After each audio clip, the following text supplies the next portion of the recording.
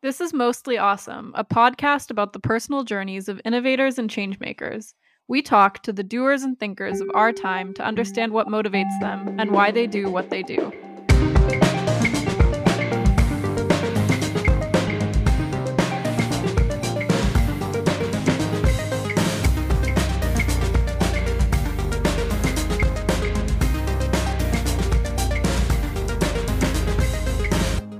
This season is brought to you by your hosts, Julia and Jacqueline, and the entire CDTM podcast team in Munich. Some people say the entrepreneurial spirit is something you are born with. This is something that could be true for our guest in today's episode, Vanessa Westphal.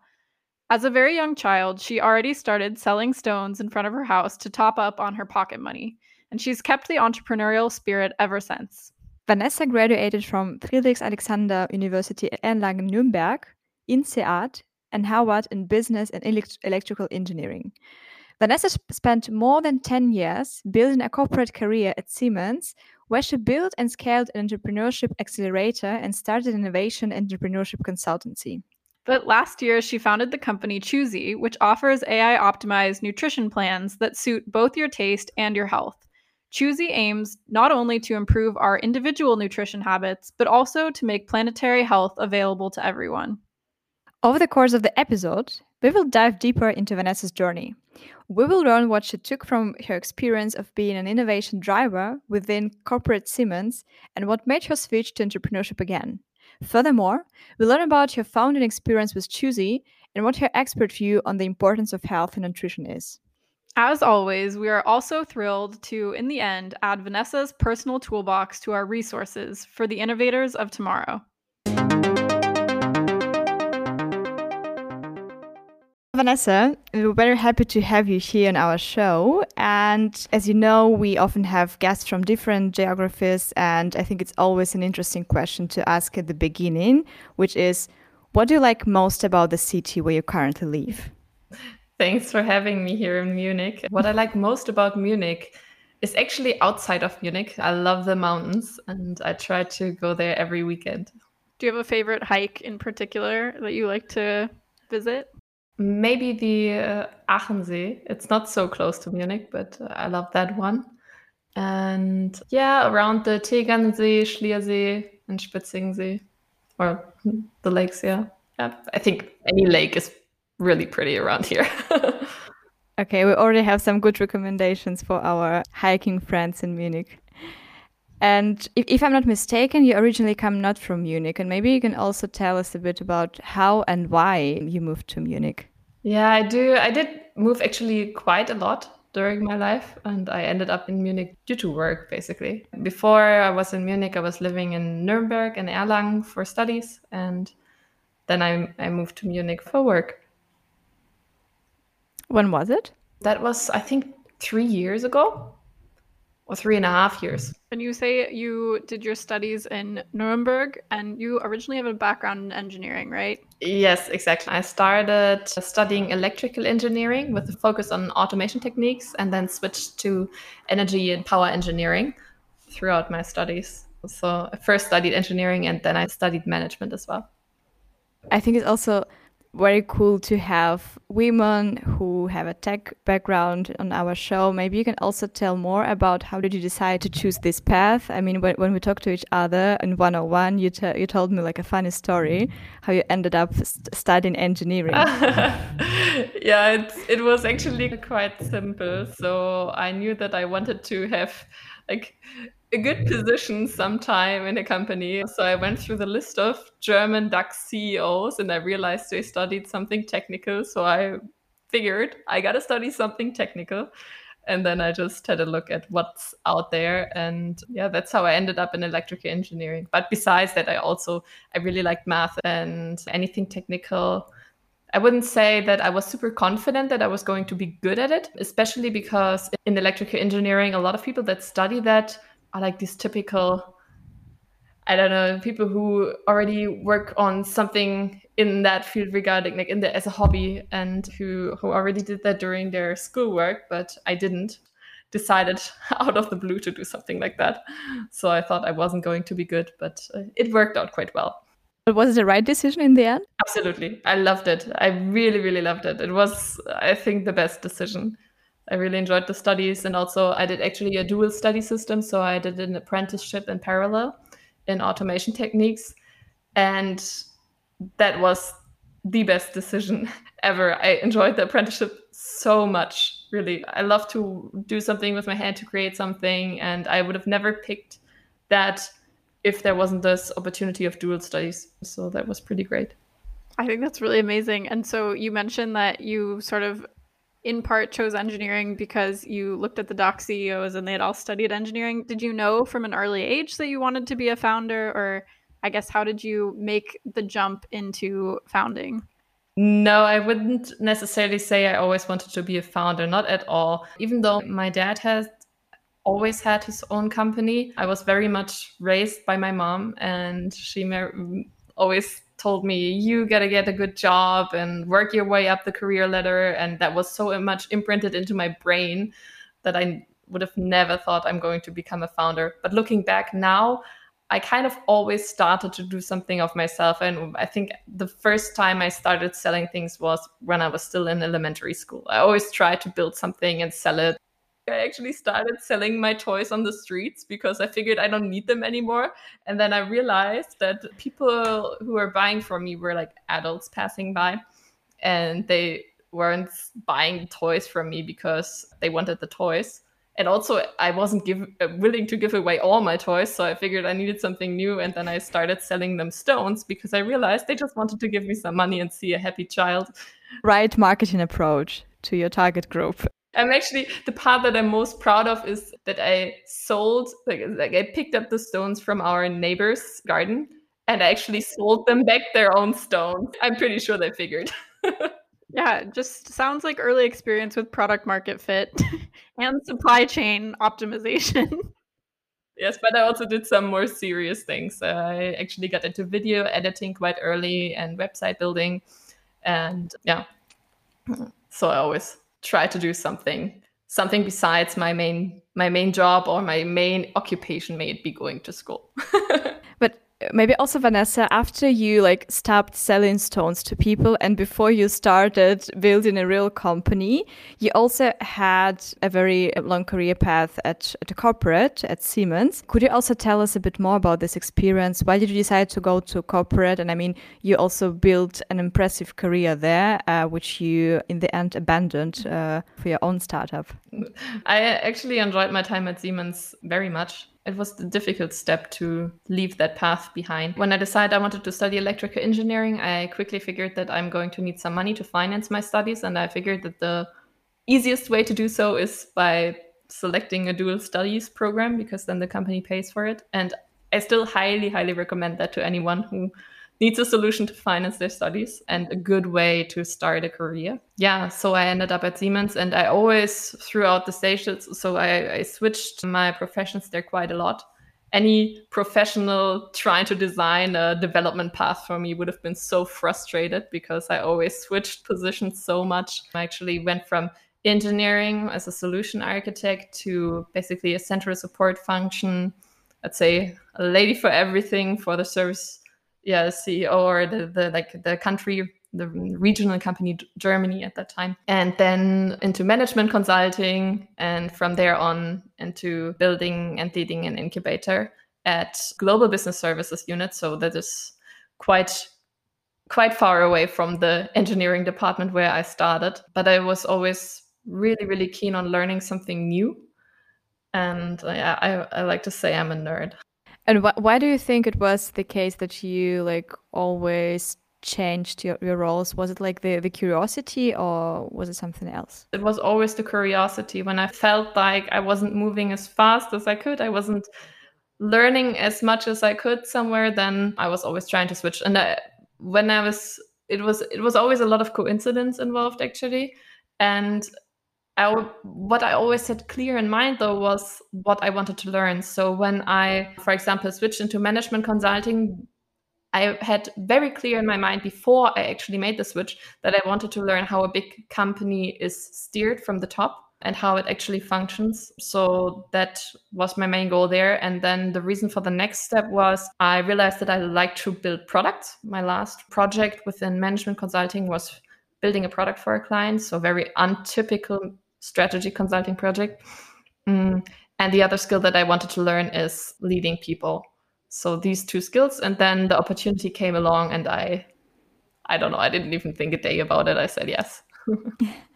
Great. Also for our listeners, I want to remind that Vanessa actually spent almost 10 years building a corporate career at Siemens. And also Vanessa, like while I was reading your LinkedIn, where you're also very active as a blogger, I would say. You also state that you felt insecure leaving this steady career path at Siemens and jumping into the unknown, which is your current startup.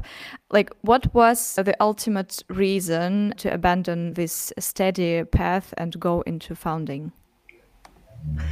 I think it kind of evolved over time. So if you would have asked me that same question, do you want to become a founder 2 years ago, I would have said, sounds interesting, but maybe not for me. But I was already a bit curious about it. And then a kind of chain of coincidences happened, or coincidences that I kind of, I would say I was also responsible for these coincidences.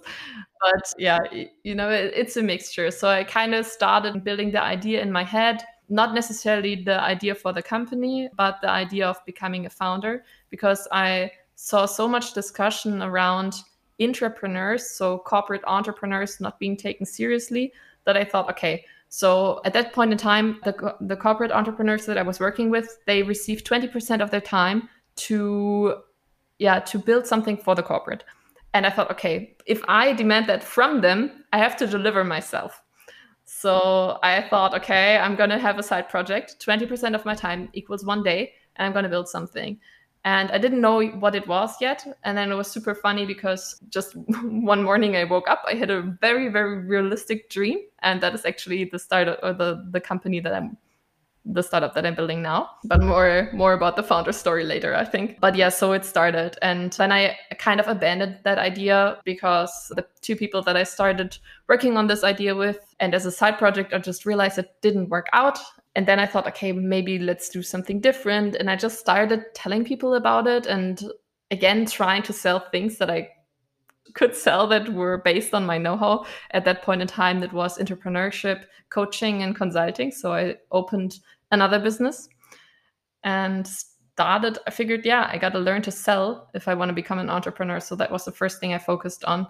And then another coincidence happened. I met my co-founders via a co-founder matching platform that I just registered on for fun. I didn't really think that anything would come out of it. It's also an American platform from Y Combinator. And out of coincidence, these two people, they already matched each other before, and one of them had the exact same idea as I had. And he had approached it from a different angle, and he had already gotten a bit further. So he had actually already come up with an MVP. And so I thought, wow, how many coincidences can there be? And that gave me the final push. We met I think we met virtually on one day, met in person the next day, and 1 week after I handed in my letter of resignation. So that was also super spontaneous, yeah. What was the reaction of your colleagues at Siemens? I already decided quite some time before that I'm going to quit the job that I had at that time. Basically, the main reason for that was I had quite big plans where I wanted to lead this incubator, and the division where I was at was just not at the stage where they needed such a big incubator, or they didn't want it at that time, didn't have the budget. So they shortened the budget, and I was super frustrated. And it took me 2 to 3 months to realize, okay, if I'm just hitting walls, I might just go somewhere where I'm not hitting walls. I told everybody that I'm going to leave before I even had a job lined up or anything. I just thought, okay, I'm going to leave anyway. So I might just wait. I might just as well go ahead and tell everybody. I think that's really inspiring. Many people say follow your dreams, and I think it's really cool that you literally did that. And briefly going back to something that was mentioned on your website and back to something that you mentioned earlier, that you do coaching and consulting. I mean, I'm feeling so inspired already. Are you still involved in coaching? Is that something you're still pursuing? So I actually get asked this question quite a lot because I'm still in touch with a lot of people in corporates or people who just think about founding. And I'm actually considering to start a channel on TikTok. It's a very new platform also for me to share a bit my founder story, but also share ups and downs along the way with people just like you and I who think about starting their own business. Because I realized when I actually started with the idea of becoming a founder came up, I read all of these books and amazing books from, I don't know, Netflix founder or talks from the Airbnb founder, but they're like, if you can read the book now, it's from 10 years ago. So the market has changed so much.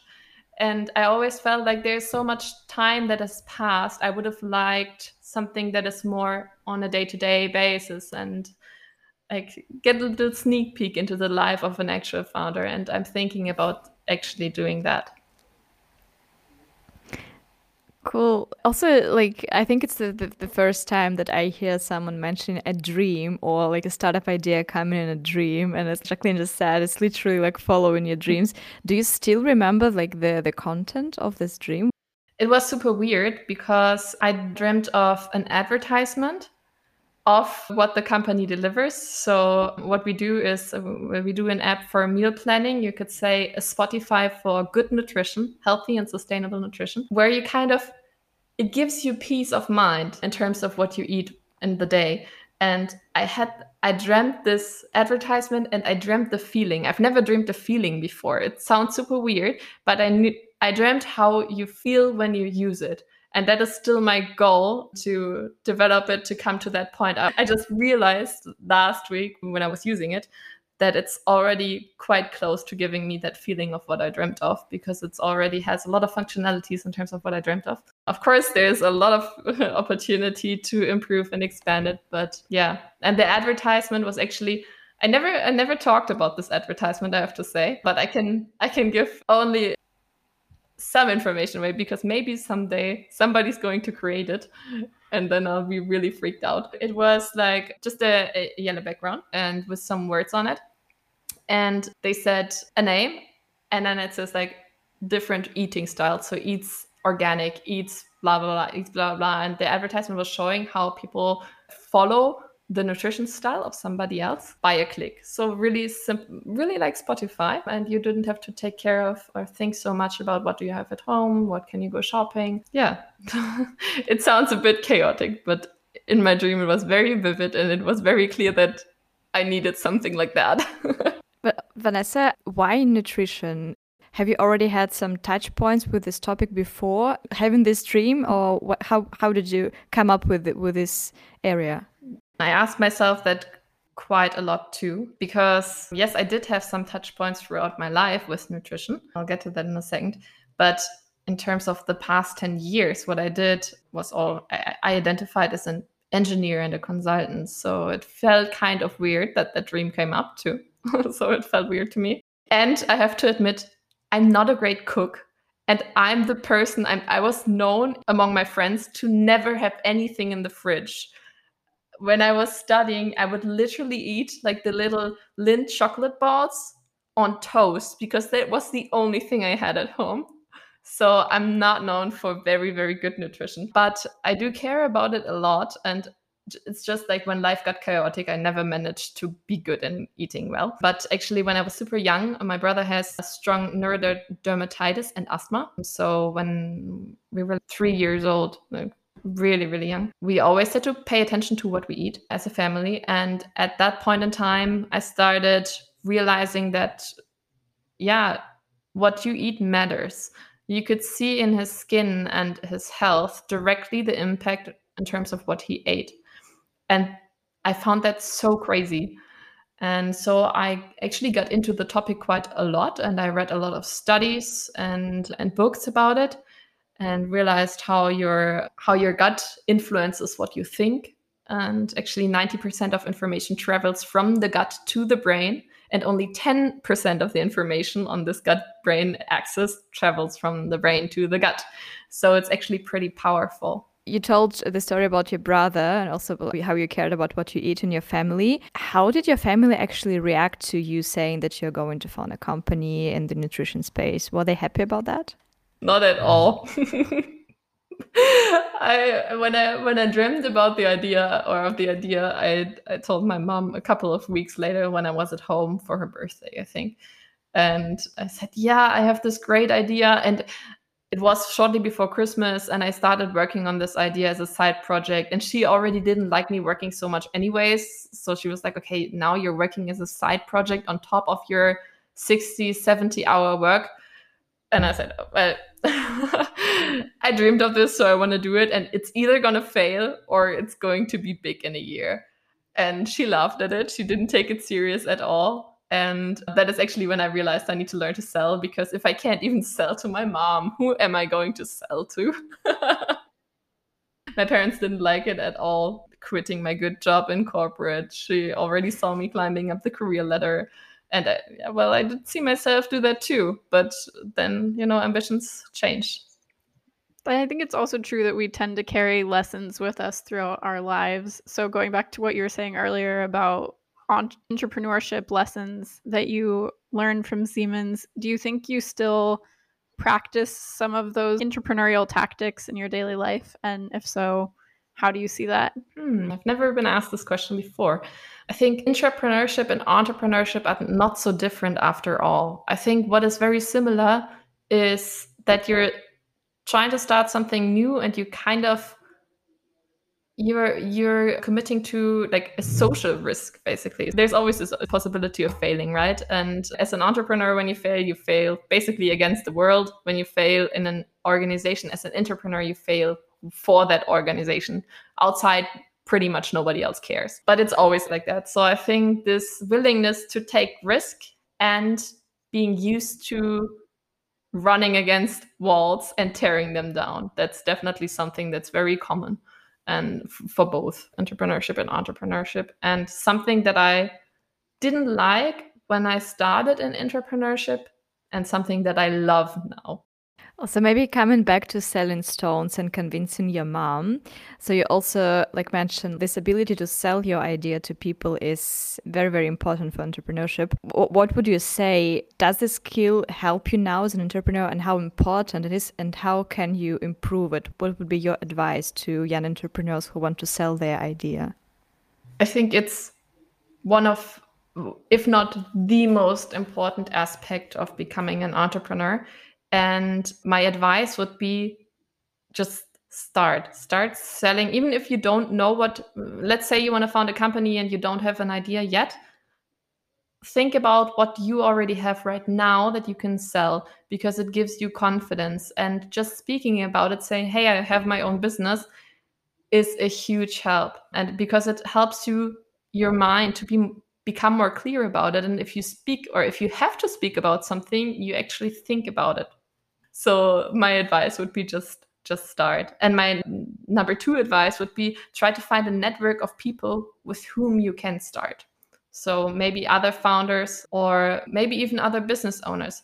I actually commented on a post from actually a good friend of mine now, but at that time, somebody I didn't know, and we got in touch via LinkedIn. She has this amazing ladies network. All or most of them are business owners. And I just went there for one of the network meetings. I didn't know anybody. And actually on the way there, I turned around and walked back.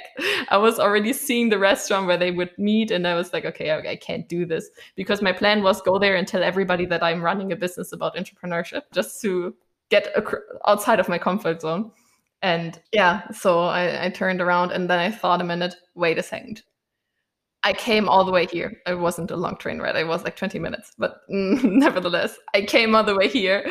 What is the worst case that can happen? And I realized the worst case is if I just go home and nothing happens. So I went there, and in the evening there were like 20 ladies, and I told every single one that would listen to me that I start a business about entrepreneurship. Yeah. So that would be my number 2 advice. Go out and tell people about it. Wow, it's actually super powerful, to tell everyone at the party that you're starting a business. What was their reaction? Really positive, all supportive. They were instantly thinking about whom they could connect me with. And I'm still in touch with a lot of these people. Yeah. It's surprising to see I think we have a saying that if you're, how does the German saying go? Like, if you're quiet, nobody can help you. Sprechende Menschen kann geholfen werden. And I would even say, not if you speak up, people can help you. If you speak up, people will help you. I was just thinking about that phrase, and I think in English there's a similar phrase of closed mouths don't get fed. But no, everything that you've been saying is super inspiring. And so I was wondering if what resources you sort of went through to develop your leadership style and what you would say your leadership style is.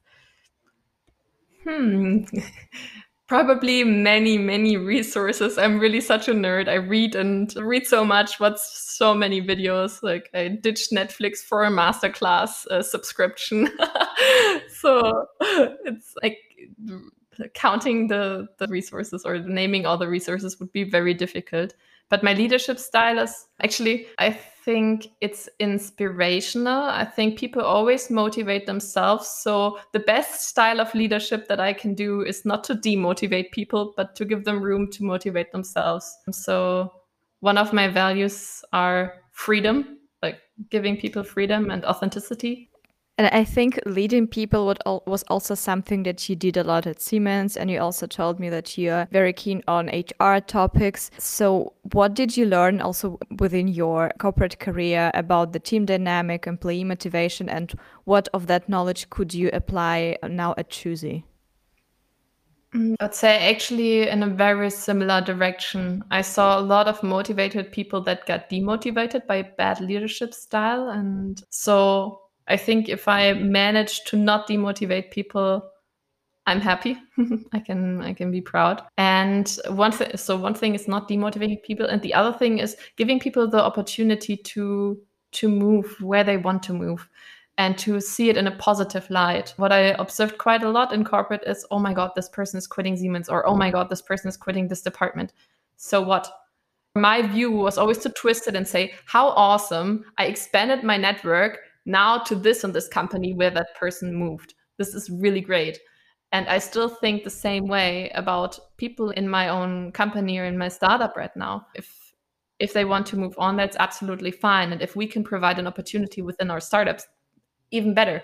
But I never take anything for granted, and I would never be mad for people to move on. Just the opposite. I always want to develop people, because I think as a world and as a society, we gain when people are where they are really happy about what they do. Was there a moment in your founder career when you felt frustrated as a leader, or maybe as a founder, as a woman in entrepreneurship? Was there that kind of moment?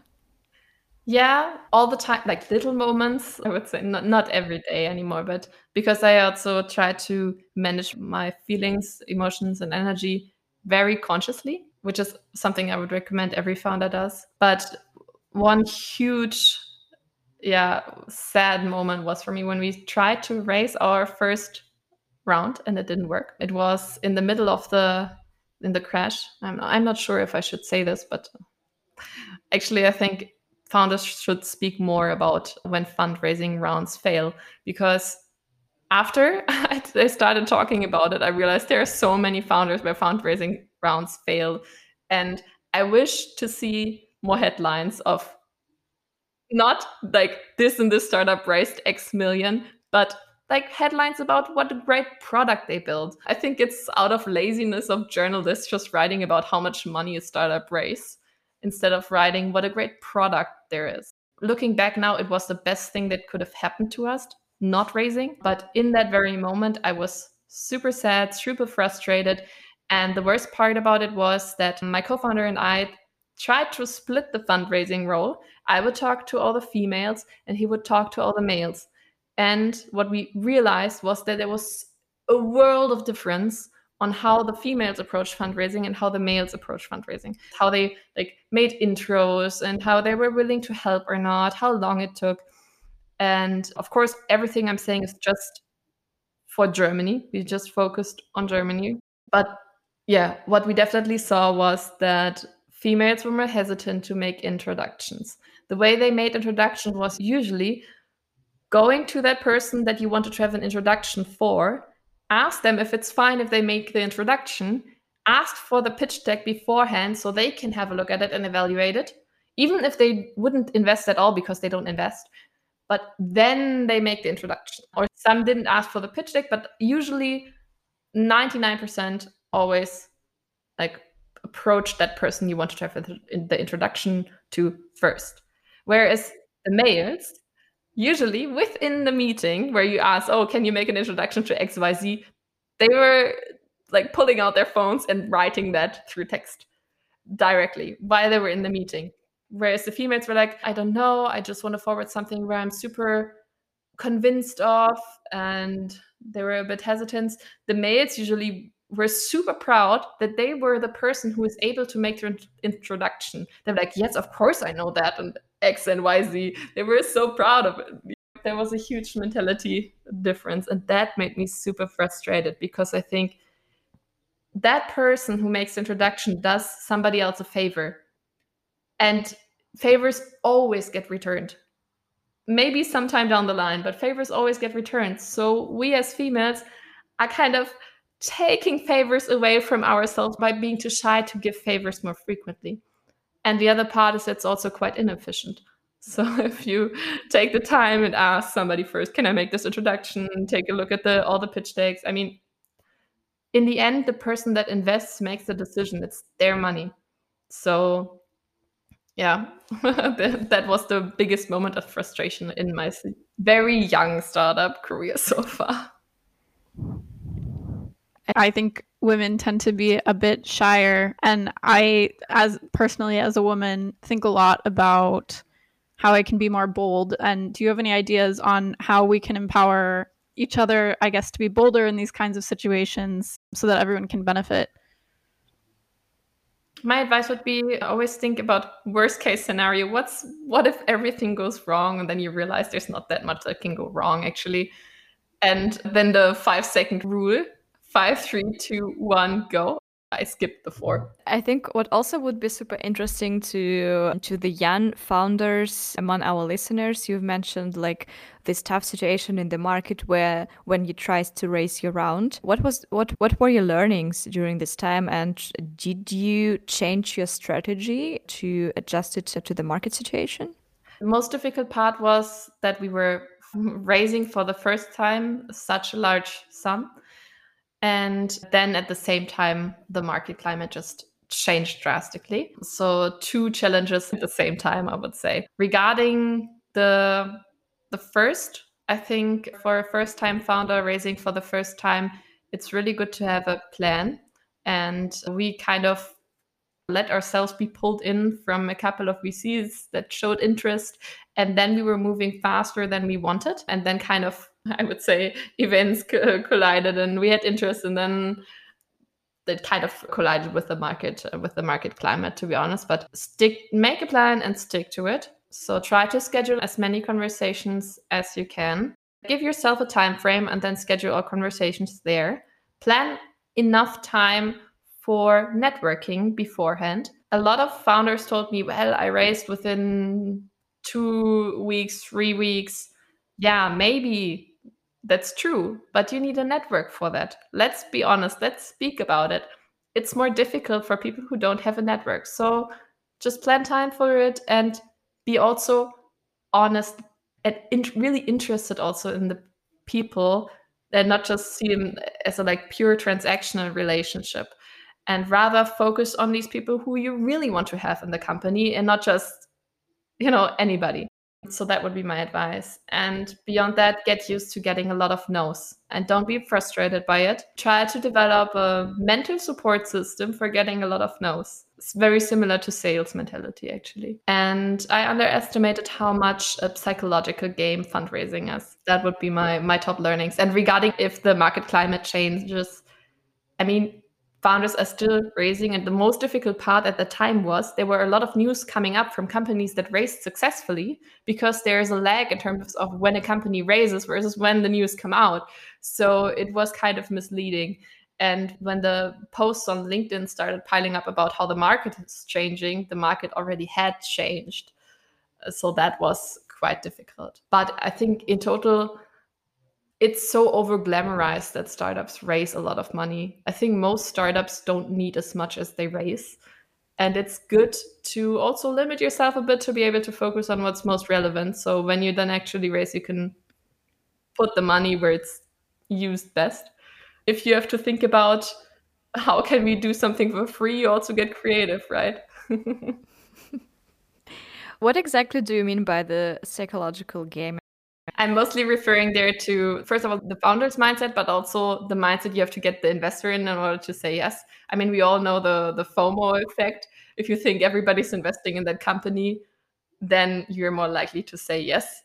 And when you think, oh, this is my last chance to say yes, you're also faster to say yes. And that's a technique that's used quite often. But in order to generate that FOMO, you need a lot of confidence. I underestimated how much confidence you need to create FOMO, because you need to be able to leave the table and say, okay, if you want these conditions, then no, or we have 10 investors lined up, we don't need you. This is the kind of mindset that it needs. But if it's the first investor you're speaking to, you're not going to act like that, because you don't know if you're actually going to be able to get these 10 investors lined up. Whereas if you're raising for the fourth time, or the second time even, you know that you can do it, and your belief in yourself, or your self-concept, is a totally different one.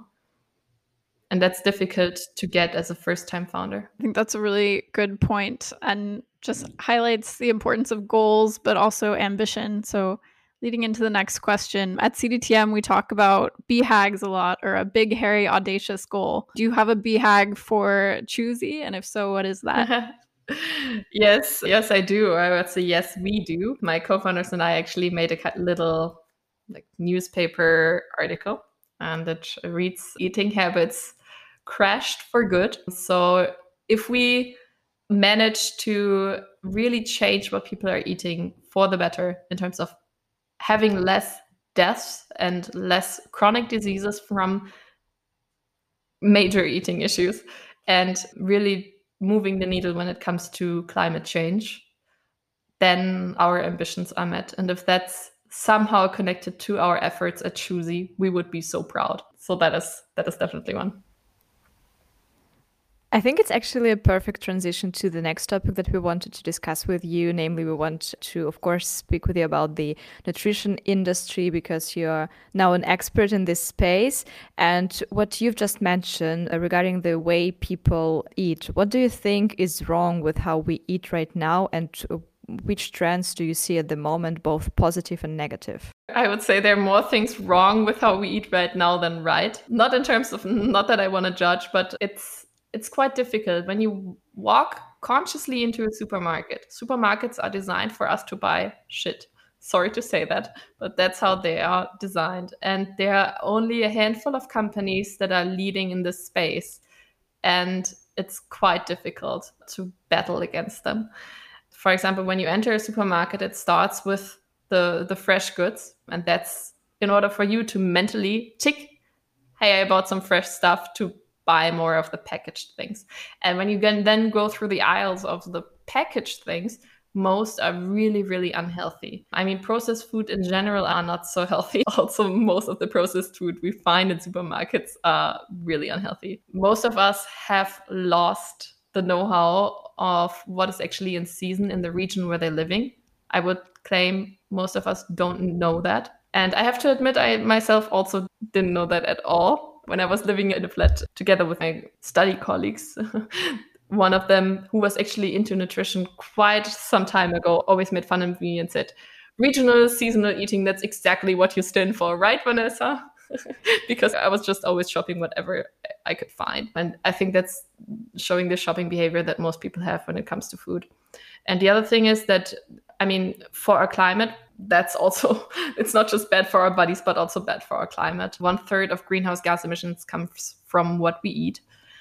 In addition to that, the bad agricultural style that we have for the majority of the products that are in the shelves, that also influences our environment and the animals that live in it. And yeah, then one trend, I mean, that is big in the news right now, is all the alternative proteins. I do sometimes also post about alternative products, and I like to think about what alternative products are out there to get all your nutrients that you need. But when it comes to alternative proteins, it's not that there is a lag in terms of the vegetables and the fruits that this earth provides. But yeah, the danger that I see is that not all alternative protein products are healthy. And it's also a processed food. And I feel like it gets glamorized a lot that, oh my God, alternative proteins are the savior. And I think it's not true. What you're talking about is that if you're eating like a greasy burger, whether it's with meat or with like a fake meat, it's still unhealthy for your body, even if it's healthier for the planet. And also, I think what you do at Choosy a lot is promoting this climate-friendly nutrition. Can you explain what exactly it is, climate-friendly nutrition, and how Choosy contributes to that? So there's one diet name for it, planetary health diet, so to say. And that's about eating something that is healthy as well for the body as well as for the planet. And mostly it means, very bluntly and simply speaking, eating what's in season, trying to reduce processed food as much as you can. And what we think at Choosy, and also why we build Choosy, is because for most people that feels like when you think about healthy eating, you directly think about, oh my God, I can only eat salads all day and it's not going to be tasty at all. And that's just not true. There are so many amazing meals with the goods and the vegetables and fruits that are grown seasonally also here in Germany. We just don't know the recipes. So that's why Choosy suggests recipes of ingredients that are in season, and thereby taking the mental load out of people's minds that they have to actually come up with what to eat. I think that's very cool and a very admirable mission that's carried out in a really interesting way. So how would you say that Choosy fits into a larger mission of sustainability?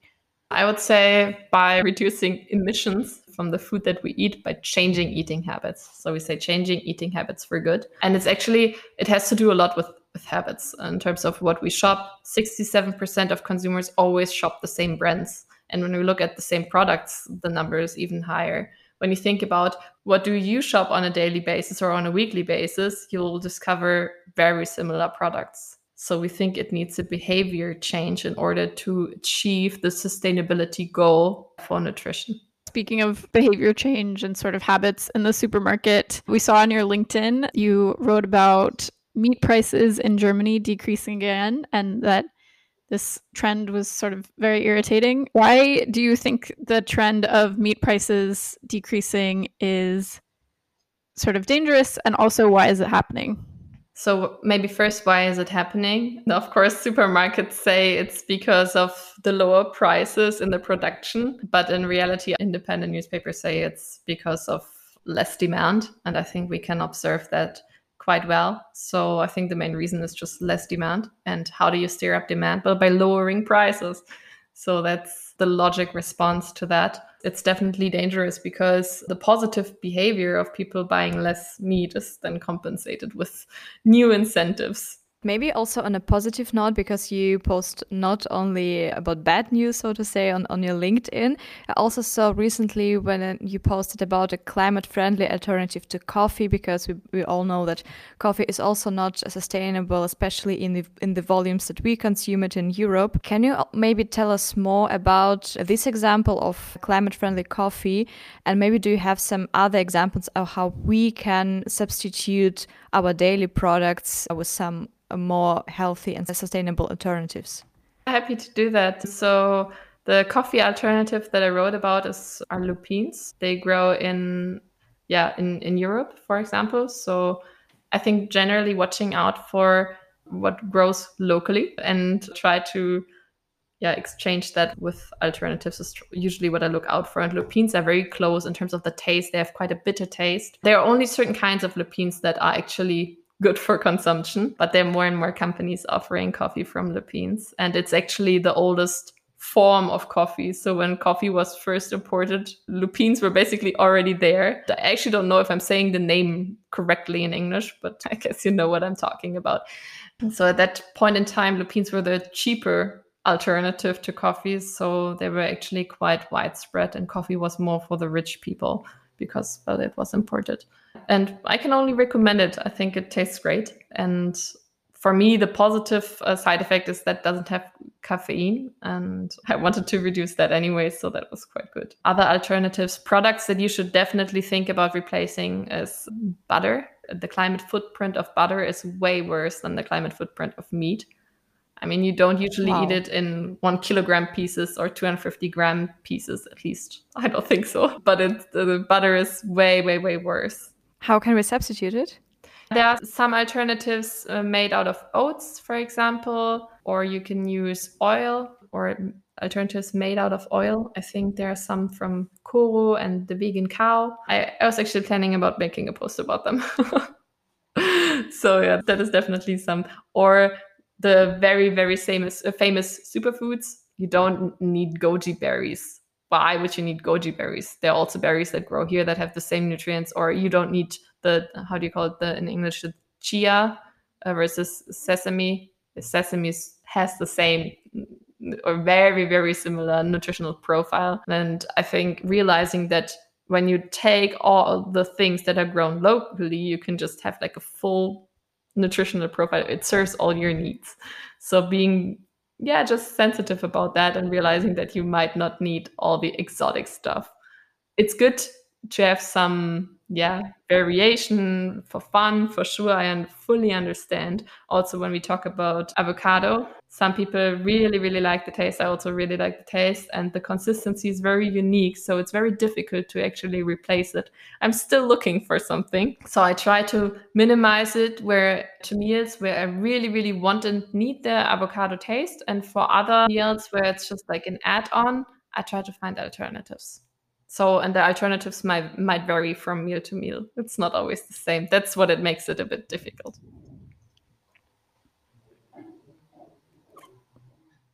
I appreciate the substitutes that you just listed, especially as it fits into your larger mission of helping people make a change for good. When it comes to individual choices, I am curious whether or not you think people are ready to account for sustainability while making their nutrition decisions. And if so, what can everyone do to sort of raise awareness and make better sustainability decisions when it comes to nutrition?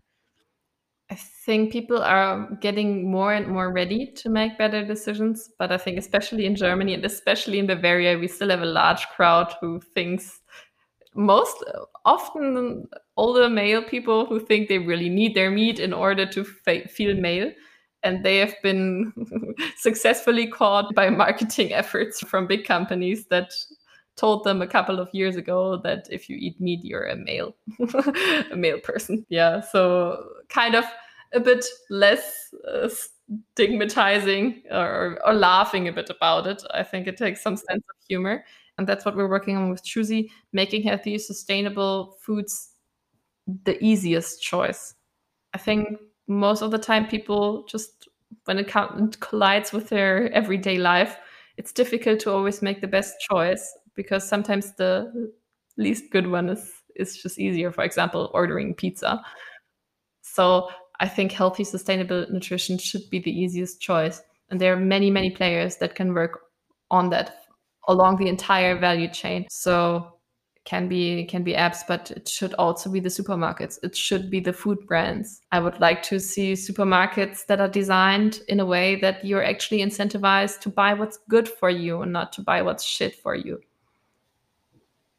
I think that's what needs to change. I think also great leaders lead by example. Maybe you can also tell us how long did it take you personally to change your nutrition habits to eat locally, sustainably, and healthier for your body as well?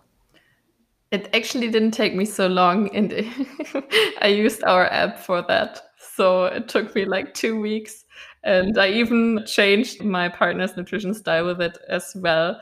And he loves it so much now, eating way healthier. And we both realized that we are way fitter than before, look different.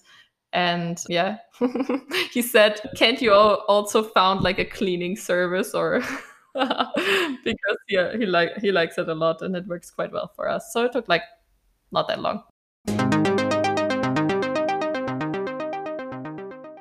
Before we wrap up this episode, we have the last section for our guests, which is a very short one, but very important and interesting, where we ask short questions and you have to give us short and quick answers.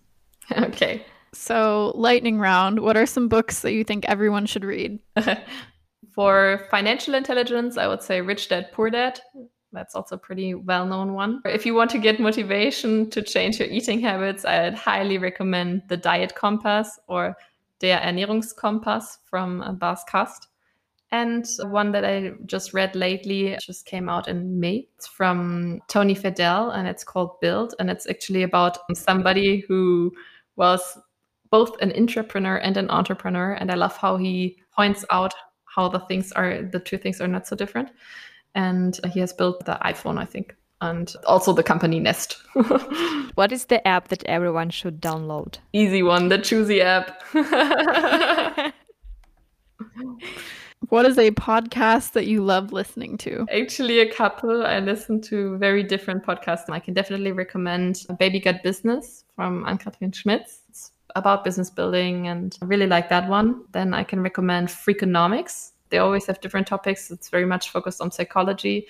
And my favorite one is about boredom, and like the episode. And the Mighty Business podcast from my friend Natalie.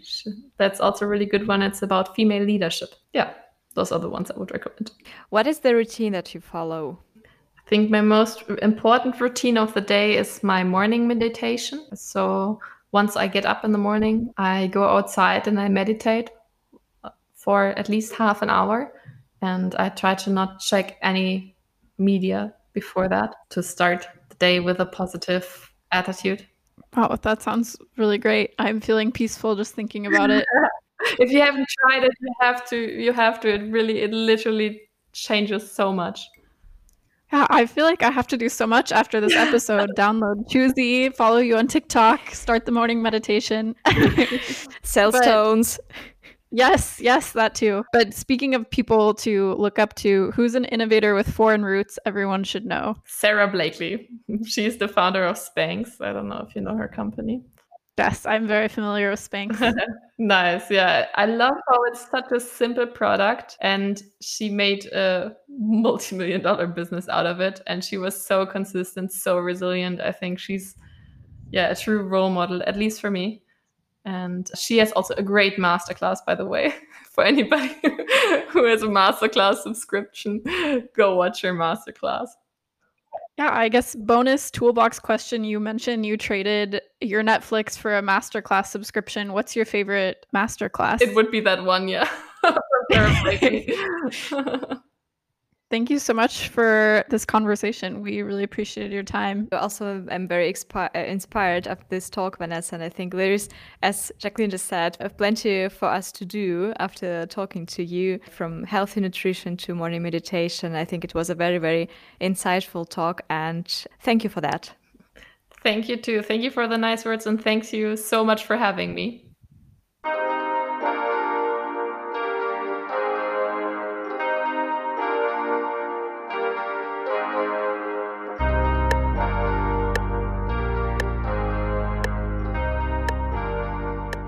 The Mostly Awesome podcast is brought to you by CDTM, the Center for Digital Technology and Management. This episode is a product of great teamwork, together with Annabelle Schaefer, Chris Schnabel, Yulia Kosovskaya, and Jacqueline Hovsmith. If you like our podcast and would like to support our work, please rate us on the platform you're listening on and tell your friends about Mostly Awesome. Our inbox, podcast@cdtm.de, is always open for your feedback or any warm intros. Thanks for tuning in, and we'll see you next week.